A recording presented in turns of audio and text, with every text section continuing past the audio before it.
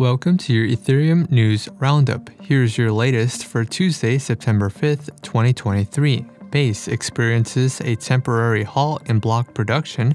Native USDC goes live on Base. DeFi Saver introduces ETH Saver. And MetaMask integrates a crypto-to-fiat off-ramp. All this and more starts right now.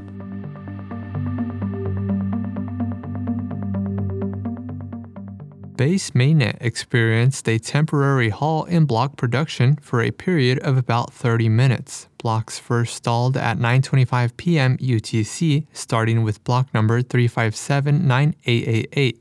Users were unable to execute transactions during the halt. The Base team identified the issue 10 minutes later and issued a fix within 45 minutes. The exact cause of the chain stall has not yet been reported at the time of writing. While block production was restored, Base later reported issues with its RPC endpoint at mainnet.base.org. Users can still execute their transactions but may encounter some issues. Base is the fifth largest Layer 2 network with over $380 million in total value locked. Native USDC is now live on Base and OP mainnet, allowing users to send USDC using Circle's cross-chain transfer protocol. The cross-chain transfer protocol allows USDC to be natively burned on a source chain and natively minted on a destination chain. Bridged versions of USDC have also been relabeled to USDC.E. Bridges that already support the cross-chain transfer protocol on OP mainnet include Cbridge, LeFi, OKX, Socket, Synapse, and Wormhole. DeFi Saver introduced ETH Saver, a dedicated portal for managing leveraged staked ETH positions.